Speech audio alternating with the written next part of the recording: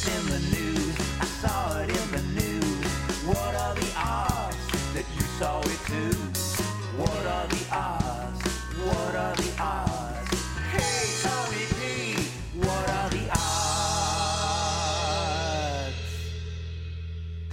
Oh my goodness, it is 2022. That's like, that feels like a Blade Runner. Was that a Blade Runner movie? Blade Runner 2022. Wasn't that like Escape from New York or Running Man? I feel like it was the year 2022 in the prison state of, what would be the Florida. Come on, you know, if there's going to be a prison state, it's going to be Florida. Oh, that'd be hard to block in because of all the water. But anyway, that's what I feel like. I am Tony P. This is Tony P. Oddcast.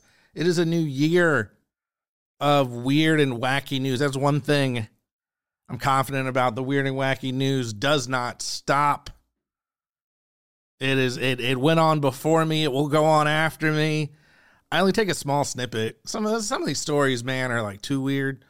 Or they're gross or they're violent or something. So I only take a couple, but there are plenty of other weird stories out there not covered by Tony P. Oddcast, but that's what this is. If you're new, it's usually twice a week, usually about 10 minutes.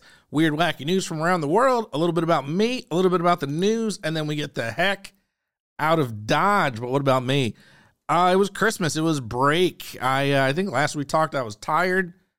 I got like 2 weeks off, man. I had some PTO and an extended work vacation and just chilled out, man. I went to Georgia, saw the family, saw some friends, and just bummed around there for a little bit, and then came back to Florida and then bummed around here for a little bit, and it was nice. And today was actually the first day back to work. Fortunately, kind of slow, not a lot going on. And yet, with all that, still tired. I don't get it, man.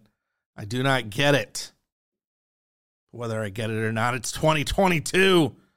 One cool thing, I guess cool, maybe not cool to my friends, but cool to me. Again, I was out of town for Christmas, and when I got back, I had a lot of mail. 95% of it was junk. But I had some Christmas cards that some friends sent, and it was cool because I got it like way after the fact. Like, oh, thanks, Merry Christmas. But it was my own fault because I was out of town for a while, and they were here. I'm assuming they were here. I'm going to give them the benefit of the doubt that they were delivered on time, and it was just me. I was in the wrong place at the wrong time, but it was a nice thing to come back to and get some old mail, some belated, again, because of me, Christmas cards.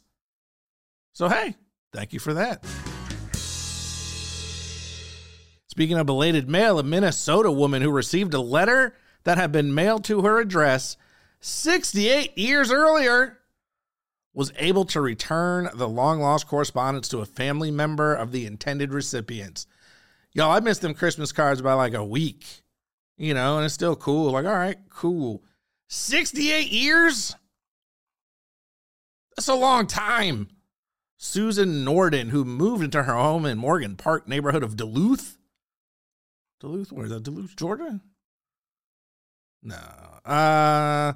Said in a mysterious letter recently appeared at her home. I looked at it just like this and I said, oh, it's from Copenhagen from 1953. How'd she know that? I guess they stamped the date on the letters, right? Or at that point, probably hand wrote it on there with a Gutenberg press or something. The letter, addressed to Mr. and Mrs. Ed Nelson, announced the birth of a baby named Jimmy. Yo, Jimmy's old. Jimmy's grown.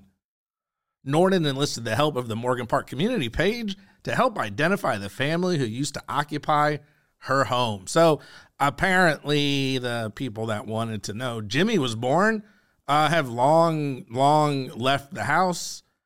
Again, this is what they say, 68 years ago. So Jimmy is 70. Anybody who cared, maybe not still around. However, she said locals on the page were able to help her contact Connie Anderholm Ed Nelson's granddaughter, who lives in Ohio. Anderholm, whose mother sold the house after inheriting it from her late grandparents, said the letter was authored by her parents and announced the birth of her brother. She said her father was deployed to Germany at the time, and the couple was in Copenhagen when her mother went into labor. I think that's pretty cool.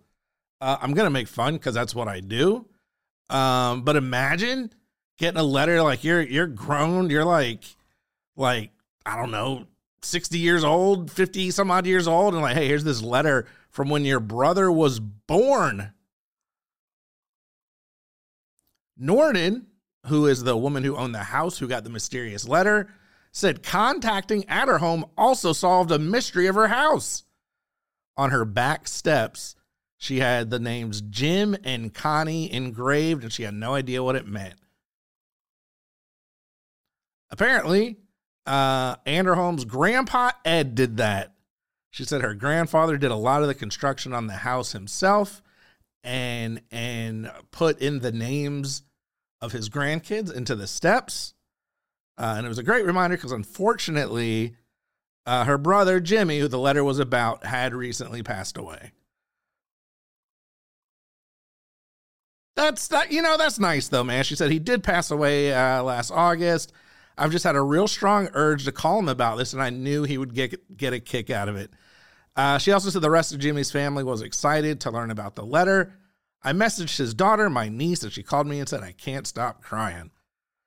Again, that's awesome. I think that's a super funny story. It's almost like a message in a bottle that turns up literally, 58, 68 years later, which is insane.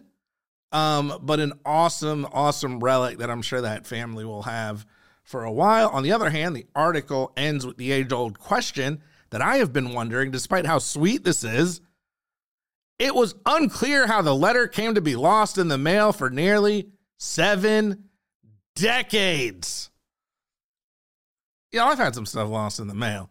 I ordered a welcome mat when I first moved to Florida, and it got lost in the mail, and then I reached out to the person who sent it to me, and then they sent me a new one, and they're like, you can just keep the old one, and then the old one turned up, and I was like, oh, that's funny, and that was like 28 days, you know, and that was annoying, and I kind of just gave up. 68